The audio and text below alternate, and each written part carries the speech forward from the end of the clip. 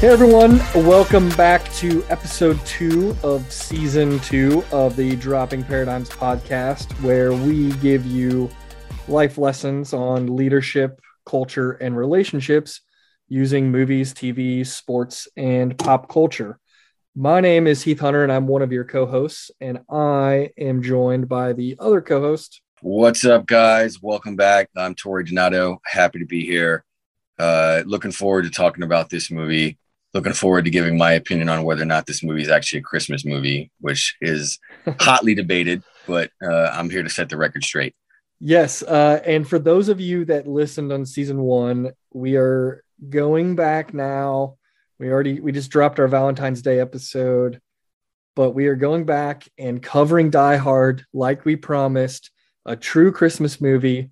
So bringing you a little bit of Christmas in February.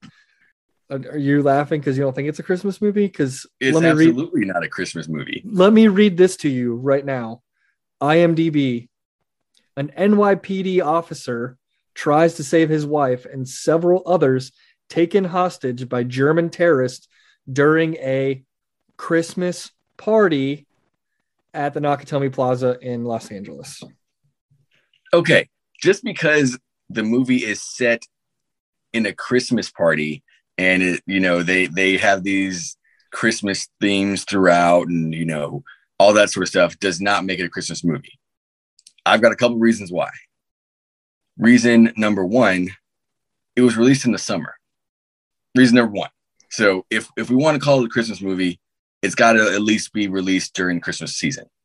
That's Tori's argument number one. Number two, Lethal Weapon the year before was also set in a Christmas theme, and nobody calls Lethal Weapon a Christmas movie. I do now. No, see, but before that, nobody did, and nobody does. You're like one of a billion that calls Lethal Weapon a Christmas movie now. First of all, I don't even know that I've actually ever seen Lethal Weapon. You haven't seen Lethal Weapon? I don't believe I have. Okay. So that's why I didn't call it a Christmas movie, because I never seen it. So I didn't know it took place during Christmas. Thirdly, this movie doesn't have anything to do with like Christmas things. Like when you think about Christmas movies, you think about Jingle All the Way, like what we did. You think about like the Santa Claus with Tim Allen. You think about Die Hard. You never think about Die Hard, but you maybe think about Die Hard as one of the best action movies, arguably, of all time. I'll give you that. I mean, some would say it's the best action movie that takes place during Christmas. I'll even say that. It could be the best action movie that takes place during Christmas, not being a Christmas movie. All right. I don't know that we're ever going to get to the bottom of that, because I believe it's a Christmas movie. You don't, and you're wrong, but whatever. Yeah. I'd like to hear I'd like to see what our listeners think. I'm sure probably most of them are going to choose wrong and say it's a Christmas movie, but that's okay. I bet there's actually more people in your camp. I honestly do. But we'll see. But before we go too far, let's go 2 for 2 on season 2. Do your 2-word check-in. How you feeling? Man, I am feeling I'm feeling tired. Like, it's been cold here in good old Alabama, which that's relative, right? I know there's people in a lot colder places, but for Alabama standard, it's been a little bit cold. And then like the very next day it's been hot. So the weather's just been kind of messing with my allergies. I've been like sneezing all the time. Promise I don't have COVID, but I am sneezing a lot. Don't worry, we're doing this over Zoom. So last I checked, you can't actually spread COVID over Zoom. Or if you're listening to this podcast, don't worry about him, not whether or not he has COVID, because you also can't get COVID from a podcast. Also true. And let's see, my second word. My second word is hungry. I've yet to have dinner, but beginning of this year, the wife and I decided that we were going to do this. We didn't call it a diet; we called it a lifestyle change. Part of the lifestyle change is intermittent fasting. So we're doing the 8 hours on, 16 hours where you fast. And so I just find myself hungry all the time because I like to eat. So I'm hungry, man. What are your 2 words? Jet lagged. I just got back from a trip to Hawaii. And, a lot of people say we haven't invented time travel. But I think when we invented airplanes, we invented time travel, because that 5-hour difference from East Coast to Hawaii right now definitely felt like I time traveled. That's kind of funny. And then I would say excited. I got some fairly good promotion news today in my job. So I'm pretty stoked about that. Sweet money, man. Well, congrats on that news. Well deserved. Happy for you, brother. Appreciate it. All right. So got the IMDb out of the way. Any guesses out of 10 where this movie ranks? Because you did call it potentially one of the greatest action movies of all time. Yes, I did. And so with that statement, I'm going to say it ranks IMDb. I'm going to give it like 8.8 out of 10. Real close. 7.8 out of 10. 7.8. Okay. It's not bad. Yeah. And then here's Rotten Tomatoes summary. New York City policeman John McClane, Bruce Willis, is visiting his estranged wife, Bonnie Bedelia, and 2 daughters on, here it is again, Christmas Eve. He joins her at a holiday party in the headquarters of the Japanese-owned business she works for. But the festivities are interrupted by a group of terrorists who take over the exclusive high-rise and everyone in it. Very soon, McClane realizes that there's no one to save the hostages but him. I like that. That was good. Yeah. I don't think it gives away too much. It's pretty decent. Yeah. That's a definite, like, you hear that and you're like, okay, I can watch that because I know what's going to happen, but I don't know exactly what happens. Yeah. What do you think the percentage score was out of 100 for the tomato meter and audience score? They're both the same, by the way. Ooh. Not normal, but I'm gonna go with something high because I do think that it is one of the best action movies of all time. So I'm gonna say the tomato score was, I'm saying the 90s. Let's call it like 91. Too low. 94. 94. Dang. Yeah, real good. I mean, I'm getting better at these. Yeah, we're talking like getting up into the Pixar percentages there. Yeah. I mean, that's like legendary status right there. So I think, maybe you're right with one of the greatest of all time. Dude, I gotta say this before we start. Hans, the character played by Alan Rickman. I didn't realize until Hans Gruber. It's just funny saying that name. I didn't realize until I rewatched this movie that Hans was I'm going to show how much of a nerd I am here, that Hans was in fact the infamous Severus Snape from the Harry Potter movies. I did not know. I'm kind of a Harry Potter stan. I'm not ashamed of it. Well, that makes one of us, so that's good.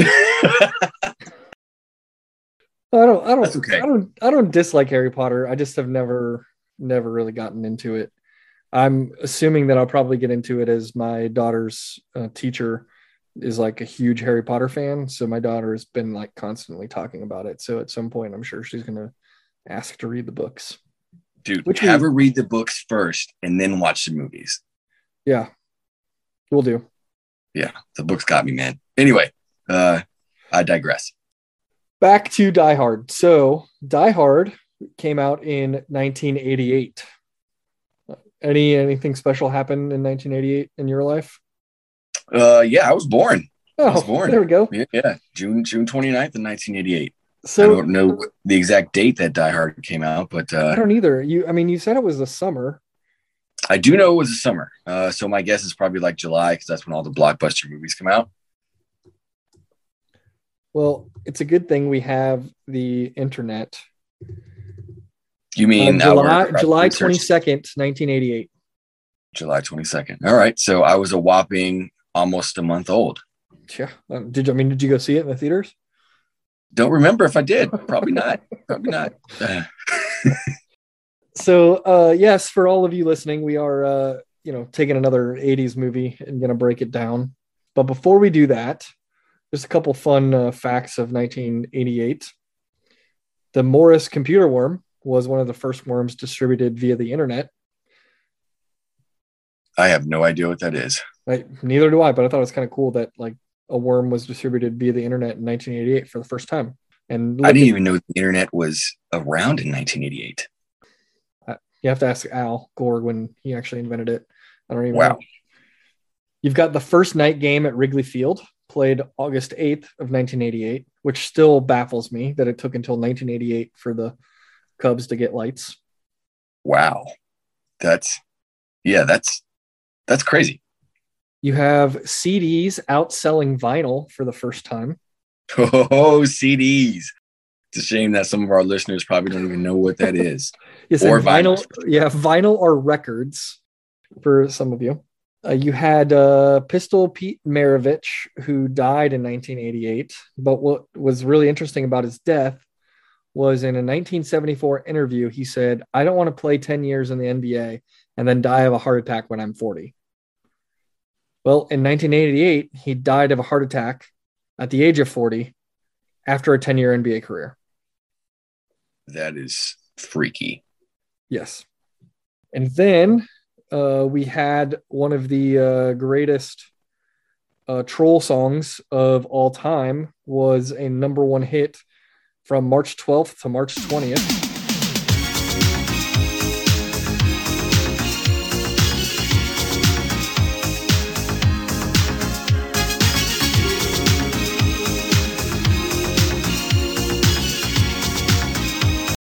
Yes, for those of you listening, you just got rickrolled. But don't worry, we're never going to give you up. We're never going to let you go. The World Series was won by the Dodgers. The Super Bowl was won by the former Washington Redskins. Oh, now the Washington Commanders. Yeah, how do you feel about that name? I'm okay with it.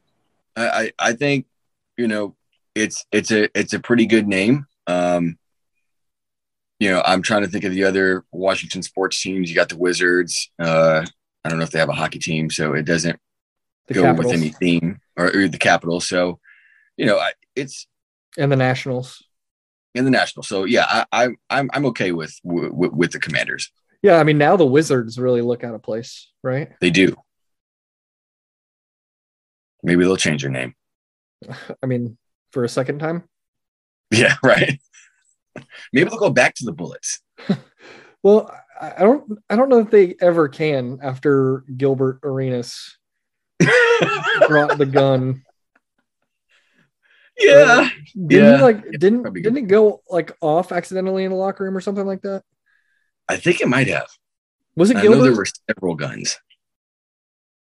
Was it Gilbert Arenas? Was it Agent Zero?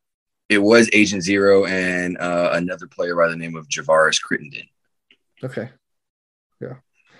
Yeah. Well, in good news, not to get hung up on the bullets, the U.S. Space Shuttle program resumed after 2.5 years of stopping after the Challenger disaster. Nice. And in kind of to tie things into what's going to happen or what happened recently, we got the Winter Olympics, and they were in Calgary, Alberta, Canada. And what was interesting about this, you have a country for the first time being part of the Winter Olympics, which went on to be the premise of a Disney movie with the Jamaican bobsled team. Aha. Who also entered a bobsled team this Olympics. I saw that. I haven't been able to watch any of the Olympics so far, but I need to catch up on that. I watched a little bit of curling. I always like to catch that. Yeah, it's pretty entertaining. Do you think that you could be an Olympic curler? That I could be? Yeah. I mean, sure, if I'd been doing it all my life. What about the guys that just do the sweeping thing? Not like the actual dude who slides and lets it go, but I mean, dude, let me tell you about the amount of sweeping that I got to do growing up in high school, working construction during the summer. Dude, same here. That's why I'm like, oh man, I could definitely like take that little broom and sweep some ice, man. But here's the thing, right? Like everyone wants to say they could be an Olympic curler, but like those dudes are good. That's fair. They practice all the time. Like it's not, you and I are not just going to go start a 2-man curling team and probably even score a single point the first couple times out. We're going to be throwing it past the little bullseye thing. I mean, I don't even know I don't know what's the bullseye called. I know there's called stones, and like the last one he throws the hammer. Yeah, I have no idea what it's called either. But yes, you can be an Olympian. You don't even know what it's called. But so this is what's always funny to me. Like, think about like what they do when they're not in the Olympics. Like, how clean do you think their houses are? How much sweeping they do? They're like all day, just like in their backyard, like, you know, super sweeping their like driveways and stuff to simulate like. Oh man! If there are any Olympic curlers or even any curlers listening to this, I do not condone what Tori is saying here. I believe he is, you know, making fun of you guys, and I don't think that's right. I'm just gonna say, just a little bit I am, but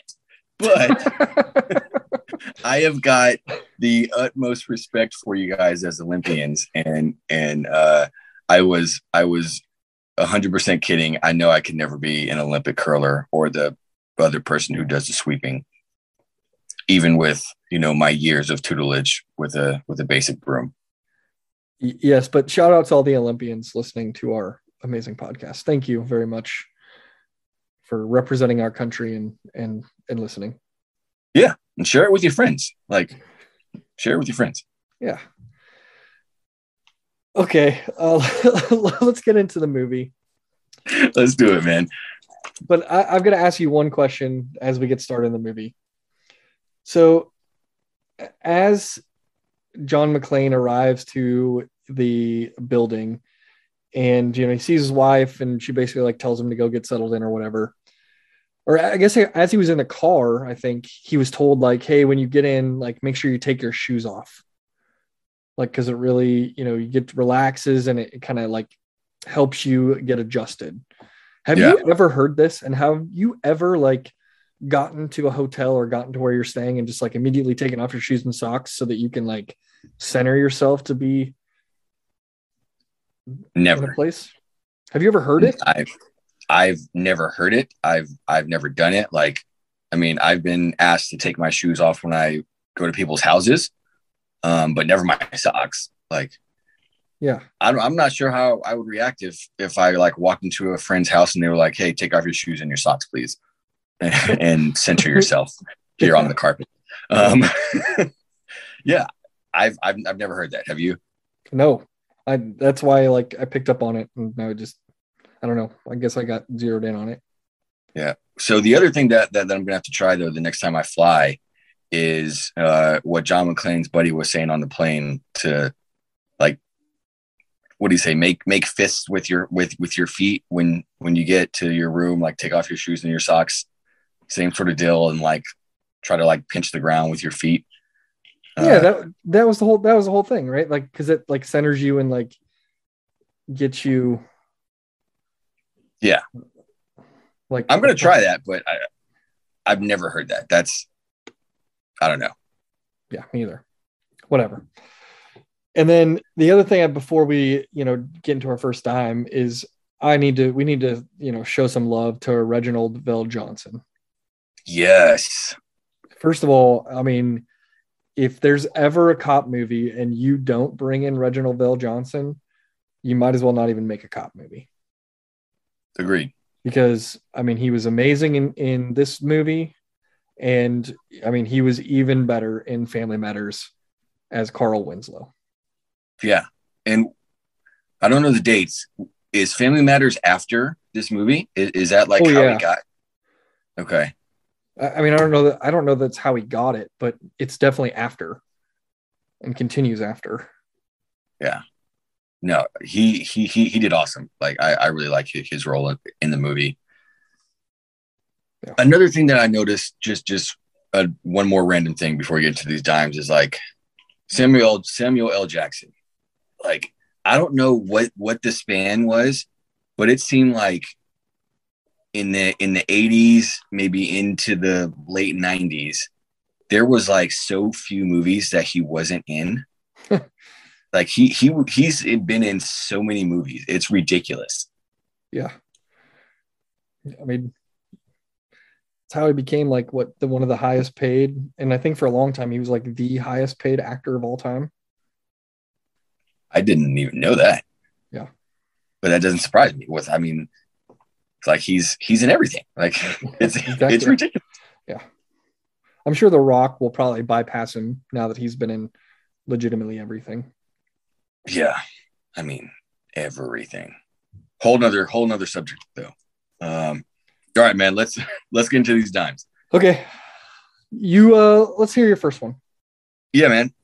So my first one, so what I did, for our listeners is, prior to this episode, I looked up, because one of the cool things about Die Hard is there's like so many like memorable quotes in that movie, so many one-liners, and so I decided to take my dimes from a few of the one-liners in the movie. So the first one-liner is, "Now I have a machine gun, ho ho ho." And so for those of you that haven't seen the movie, spoiler alert, for those of you that haven't seen it in a while, this is when John McClane kills the first terrorist and throws him in the elevator and sends him down to where Hans and his henchmen are holding all the hostages. And Hans is going on this big spiel about how he wanted this to be very professional and organized, and I forget the guy's name that he kills, but he's like, he didn't see it that way, and so he won't be joining us for the rest of his life, which is sort of funny. Like, I'm not gonna lie, I kind of laughed when he said it during the movie, but then the elevator opens and you see the guy dead, and the one of the most famous sort of quotes, now I have a machine gun, ho ho ho. And so the dime here is, when you put people on notice, it comes with a cost. And what I mean by that is, effectively, when Bruce Willis sends this dead terrorist downstairs in the elevator, he puts Hans and the rest of his henchmen on notice that, oh, they actually haven't gotten everybody that's in the building and taken them hostage, and this guy has actually taken out one of his men, which means he is likely now coming for you and the rest of your henchmen. And so he's put them on notice for all intents and purposes. And so the dime there is, it comes with a cost. So in the movie, the cost of John putting these people on notice is twofold. Now the hostages know that there's somebody else in the building who is fighting for them, who's on their side. So they immediately start to pull for him and cheer for him, and get behind him, and basically know that their lives are potentially in John's hands. And then on the flip side, now that John has basically outed himself to everybody else in the building, Hans and his henchmen are now looking for him to take him out. So what does that mean for us, that are outside of the Die Hard world? Sort of the same thing. When we put people on notice, however that may be, whether it's via a social media post at the beginning of the year or at any point in the year that says, hey, I've drawn a line in the sand. This is who I am. This is what I'm about. This is what I'm going to do. This is what I'm not going to tolerate. This is where I'm headed with my life and all that sort of stuff. Or maybe you do it publicly at your job or with some family members. Maybe you just do it privately to your inner circle, your spouse or your significant other or your very close friends. Whenever you put somebody on notice, that comes with a cost. And it's the same cost that John McClane had.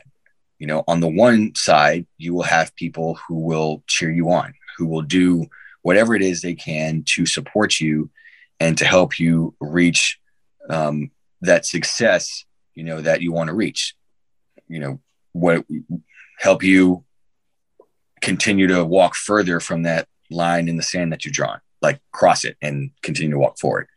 And some of those people may even count on you reaching that goal.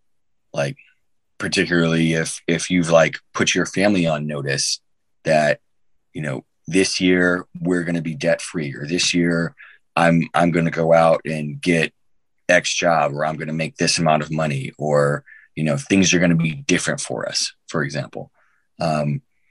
People might actually depend on you. Their livelihood might depend on what you just told them by putting them on notice to what you're about. And then on the flip side, you've got people who, once they are put on notice by you, are going to be doing and saying anything and everything that they can to bring about your downfall. That's the trolls on the internet. That is, the people at your organization who don't believe in your vision or your capabilities or, your intent for said project.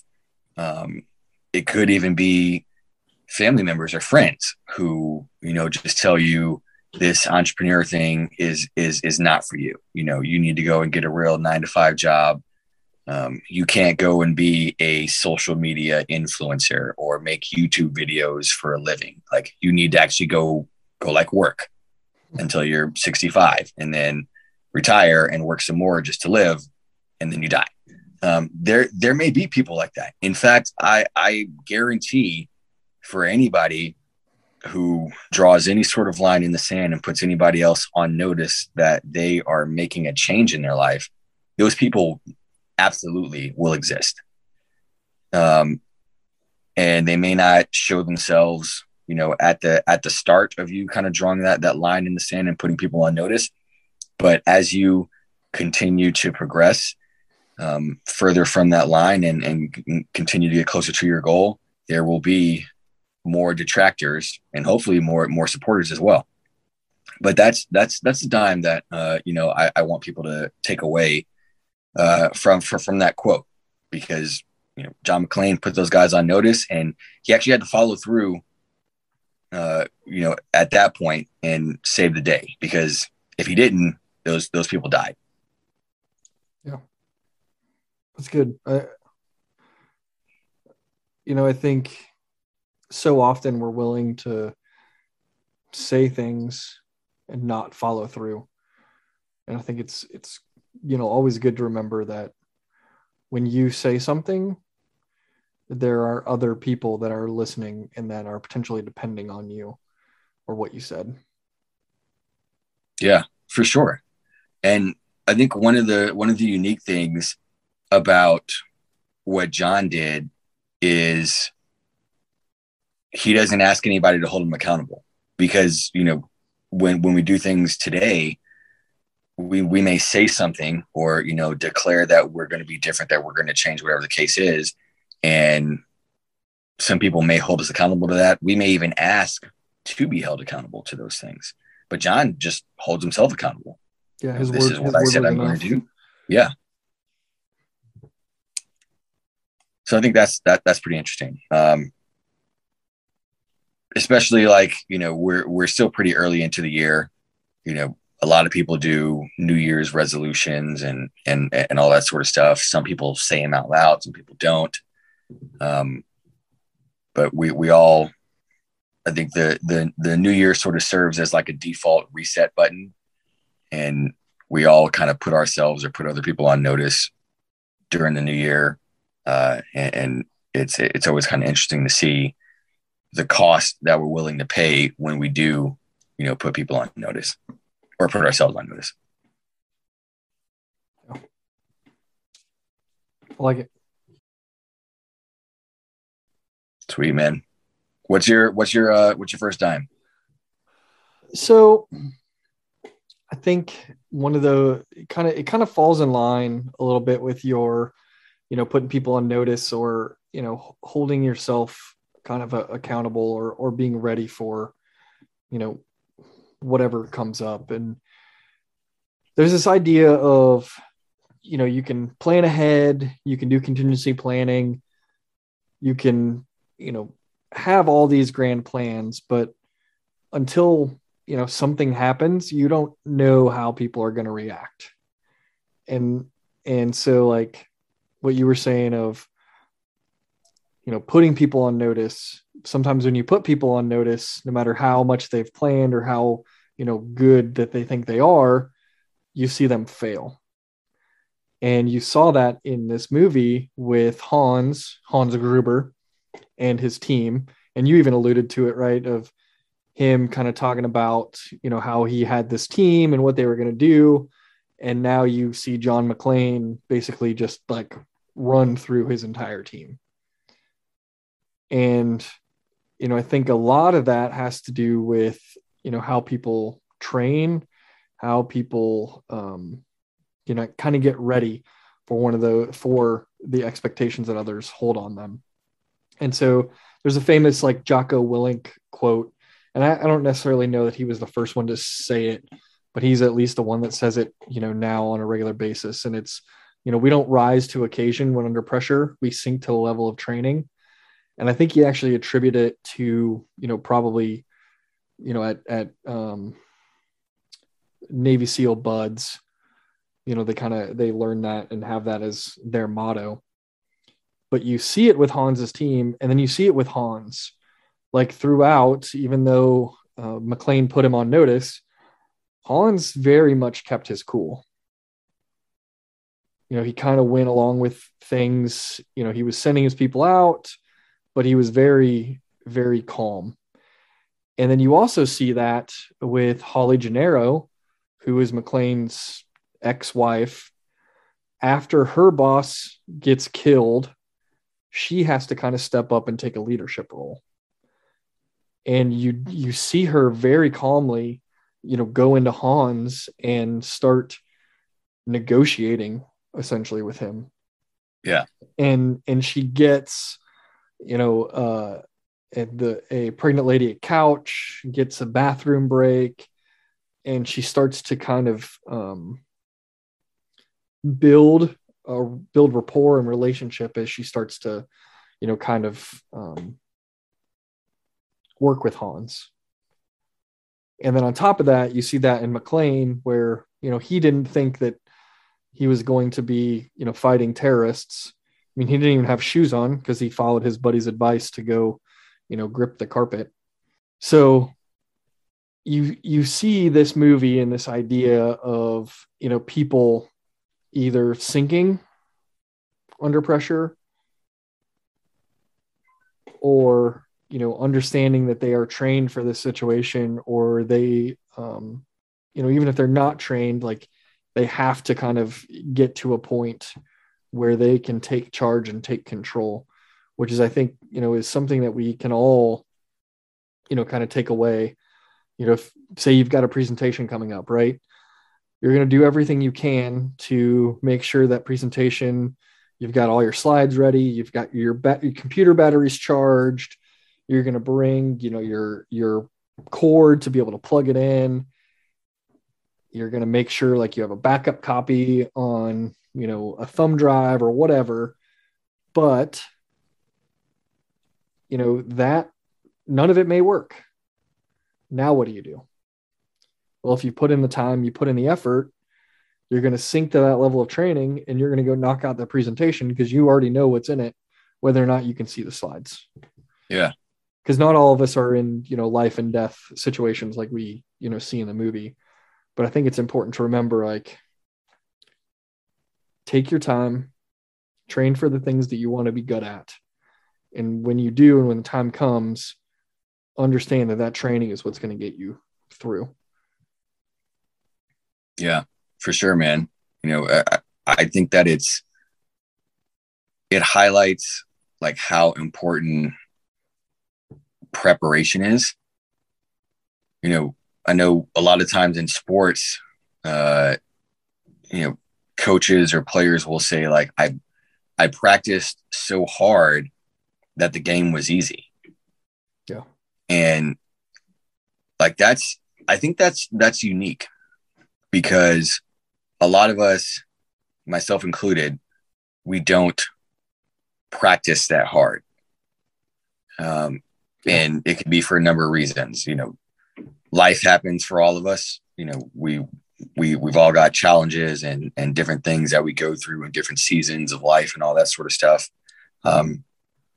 But for those of us who have jobs or just have kind of a daily routine, or just think things that we're working toward, we know that there's preparation involved for, the things that we want to do, or the tasks that lie ahead of us.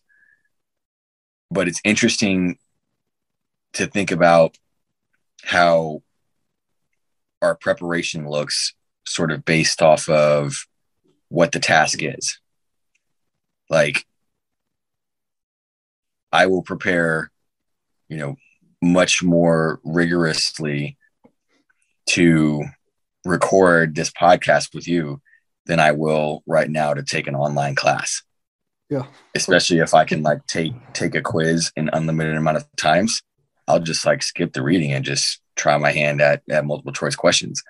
And it would be interesting because, to your point and to that Jocko Willink quote, for that online test, like if I were to be thrown into a room with the rest of my online classmates and be asked to talk about the material that I'm supposed to be taking this quiz on, I would be so ill-equipped to do that because my preparation wasn't there. Yeah. And this is a class that you're paying for, that you're supposed to be getting something out of. Yeah. Yeah. I do the same thing. It's, it's kind of, it's almost like dumbfounding when you look at it, because there's so many different areas of our lives where we just don't prepare. And then when the moment gets there, or the moment arrives and we're not ready for it, because when we sink to the level of our preparation or our training, the level of training or preparation is so low that we can't rise to the moment. Yeah. And then we're like, why didn't it work out?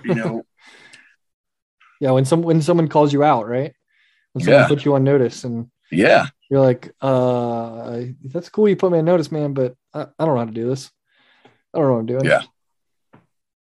Yeah. No, dude, that's a gem right there. That's a gem. That's got me thinking right now about, just my preparation from day to day.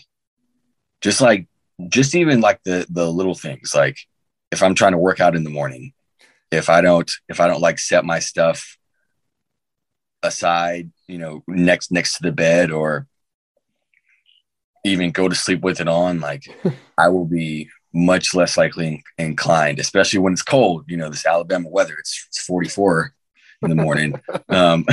Especially when it's cold, I'm much less likely to get outside and run, if I don't have all my stuff set out to where I have to make a conscious decision to like pass by it on my way to the bathroom or whatever the case is. Yeah. So yeah, no, this one really has me, reflecting on how I prepare from day to day. Sweet. That's a good one, man. Okay. So sort of taking the next step with that, is my next time. And it centers around Hans Gruber and John McClane. And it's interesting because, you said that Hans kind of stays calm throughout. I actually have a different view on that. And it's in the iconic moment where, Hans and John speak for the first time. Hans is picking up the radio. He's like, I thought I told you guys radio silence, blah, blah. And it's John on the other line. And Hans is immediately surprised. He's surprised that John knows his name. He's surprised that John knows the names of some of his henchmen. And, even the henchmen in the background are surprised. One of the henchmen says, like, how does he know all this stuff? And Hans is like, shut up, don't say it. Be quiet.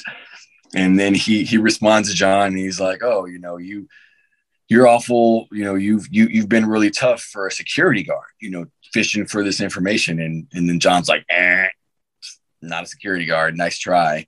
You want to go for double jeopardy where the odds can really change, or, paraphrasing.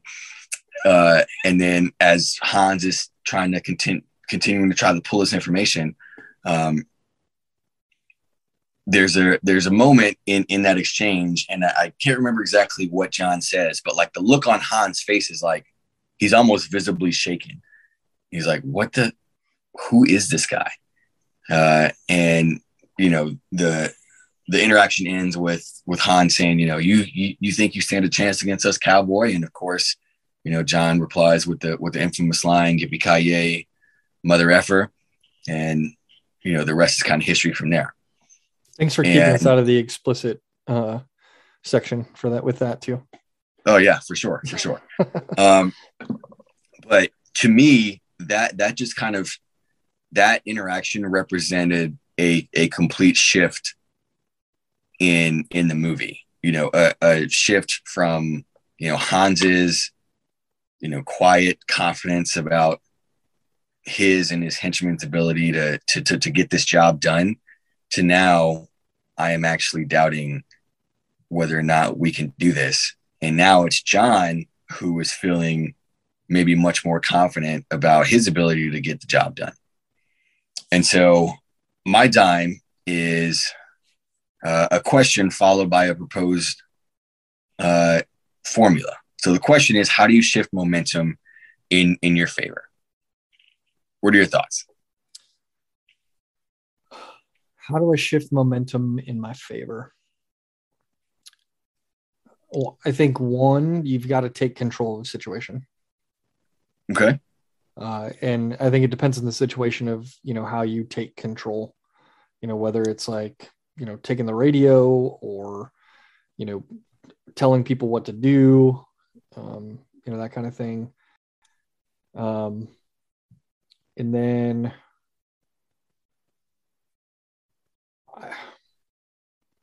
I think the other thing, so I'm to give you some kind of idea in my thought process, when you say momentum, like I'm immediately like finding myself in Hilton Coliseum, watching the Cyclones. Yeah. Like how you get that momentum shift. And one, I think, is like, you got to calm down, right? Like a lot of times when momentum starts to change, it's when one team seems to, get some turnovers or make the other team, make some bad plays. And generally speaking, it's because they're rushing. It makes me think of the John Wooden quote of, go fast, but don't rush. Yeah. So it's like, it's that slowing down, calming, and taking the situation in so that you can then attack, which will then change the momentum. Okay. Yeah. I like it. So I've got a formula that I think, equates to a shift in momentum. And here's the formula: information plus initiative plus confidence plus ability plus persistence equals a momentum shift. And so those are in no particular order, but information plus initiative plus confidence plus ability plus persistence equals a momentum shift. So let's break this down here using our movie. So first thing, information.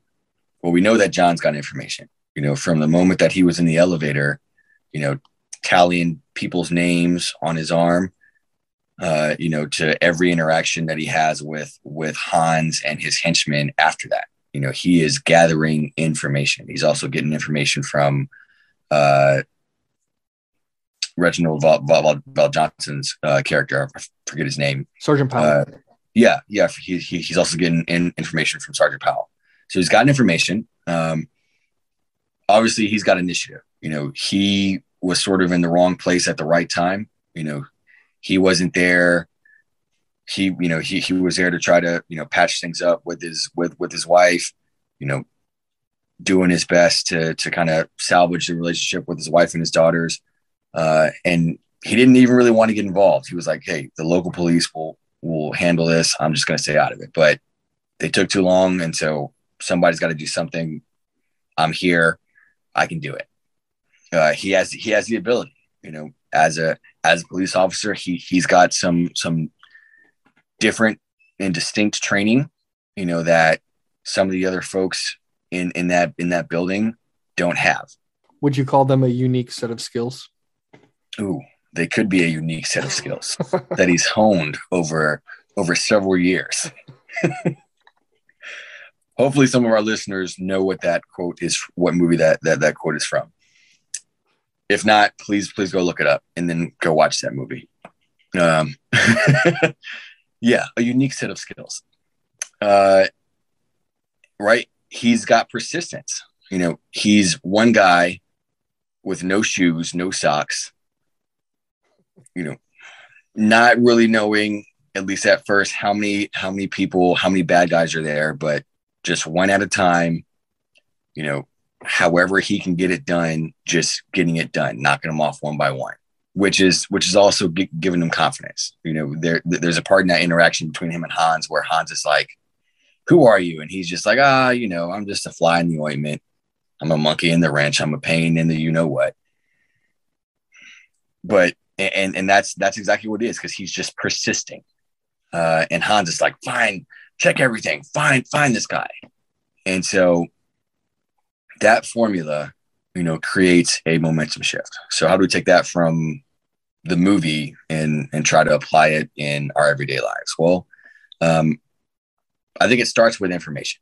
I said these are maybe in no particular order, but I think it starts with information. You've got to have information on where the momentum is right now. Who's maybe creating that momentum, what the end goal of the person creating that momentum is, or the group of people. Then you've got to have some sort of initiative. Like, a lot of times when momentum gets going, there's not a lot of people who are kind of willing to stand in front of it and stop it. It's sort of like when,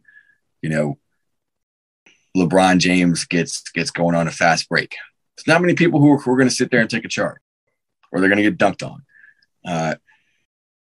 Just a side note, I'm not sure that I've ever seen anybody take a charge on LeBron James on a fast break.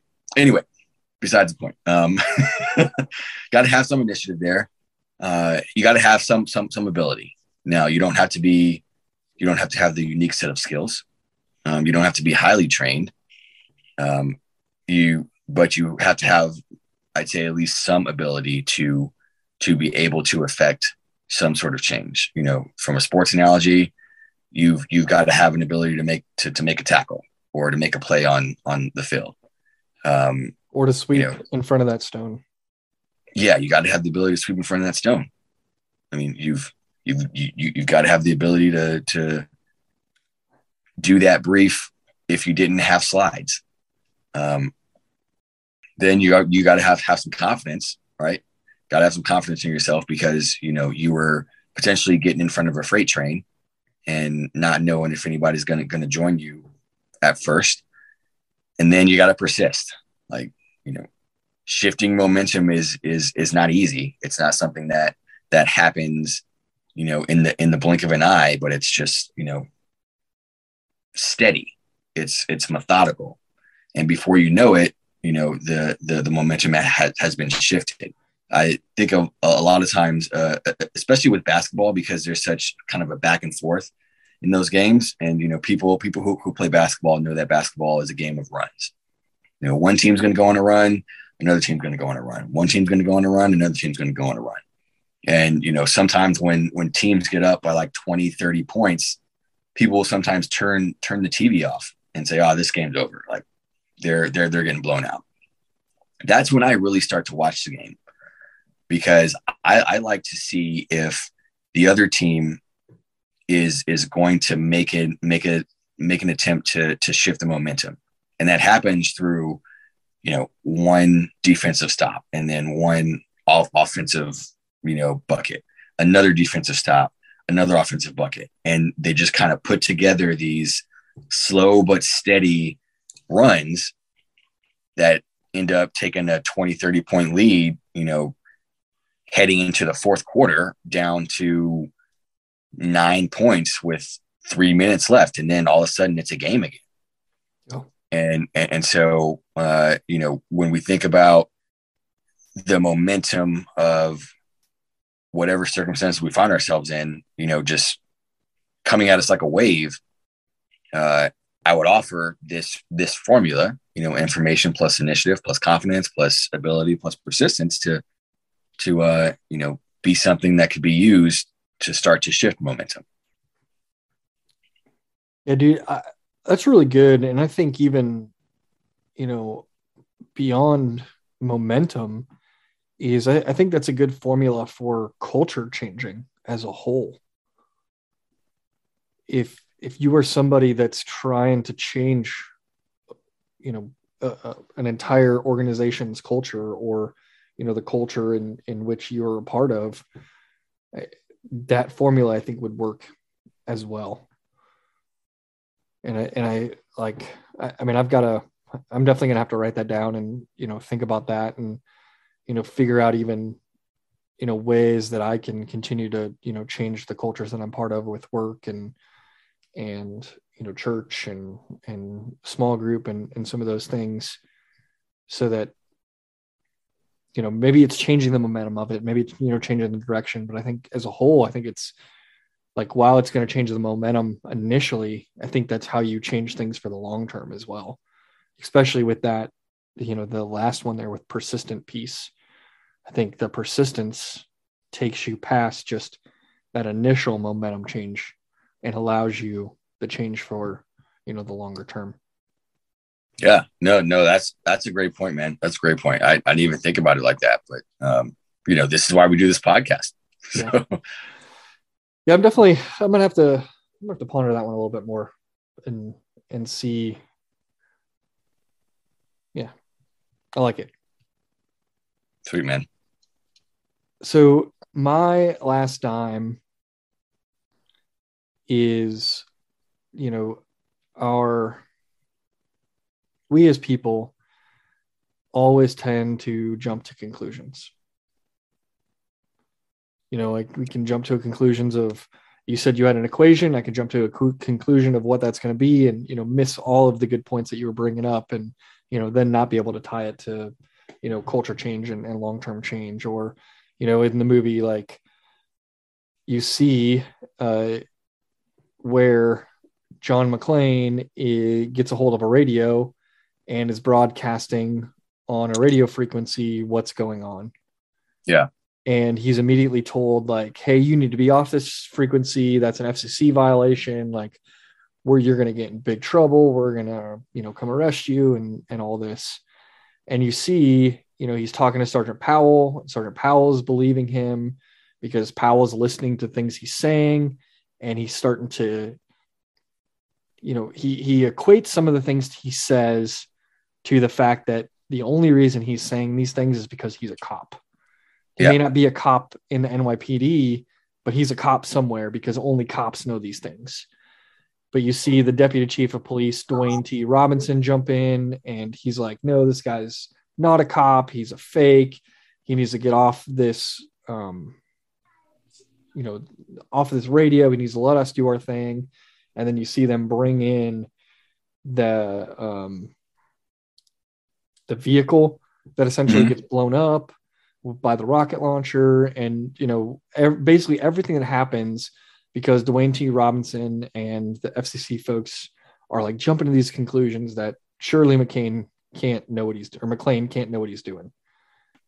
And it made me think, when I heard the FCC violation, it made me think of the stories that we've heard about 911 operators, and one in particular where a 911 operator got a call for a lady trying to order pizza. Okay. And this lady, she calls the number, and the 911 operator's like, 911, what's your emergency? And she's like, I'd like to order a pepperoni pizza. And the 911 operator's like, this isn't a pizza place. This is 911. What is your emergency? She's like, no, I'd like to order a pepperoni pizza. And the 911 operator's like, this is 911. What's your emergency? She's like, oh, you need my address. And so she gives her address, and the 911 operator's like, what do you do? Like, what are you doing? And then she starts talking about the pizza again. And she's like, it clicks with the 911 operator. She's like, oh, are you in danger? And she's like, yes, let me give you my credit card number. And that's when she starts to understand, like, oh no, this person isn't pranking me. This person is calling because they're in danger. Yeah. And like, it's this idea of these people just needed to stop and listen, like Powell did, listen to McClane, where he understood, hey, only a cop would say these things. The 911 operator listening and understanding that this lady isn't pranking her. She's just very much in this idea of, if I order this pizza, cops are going to come and take my boyfriend or husband away that was beating me. Yeah. And that's ultimately what happens in that story with the 911 operator. The cops show up, take the guy away, and, the lady essentially gets out of a very bad situation. So I think it's just a good reminder. Don't jump to conclusions. And sometimes listening to the words that aren't said are as important as listening to the words that are said. Ooh, yeah, that's a good one, man. I jump to conclusions a lot.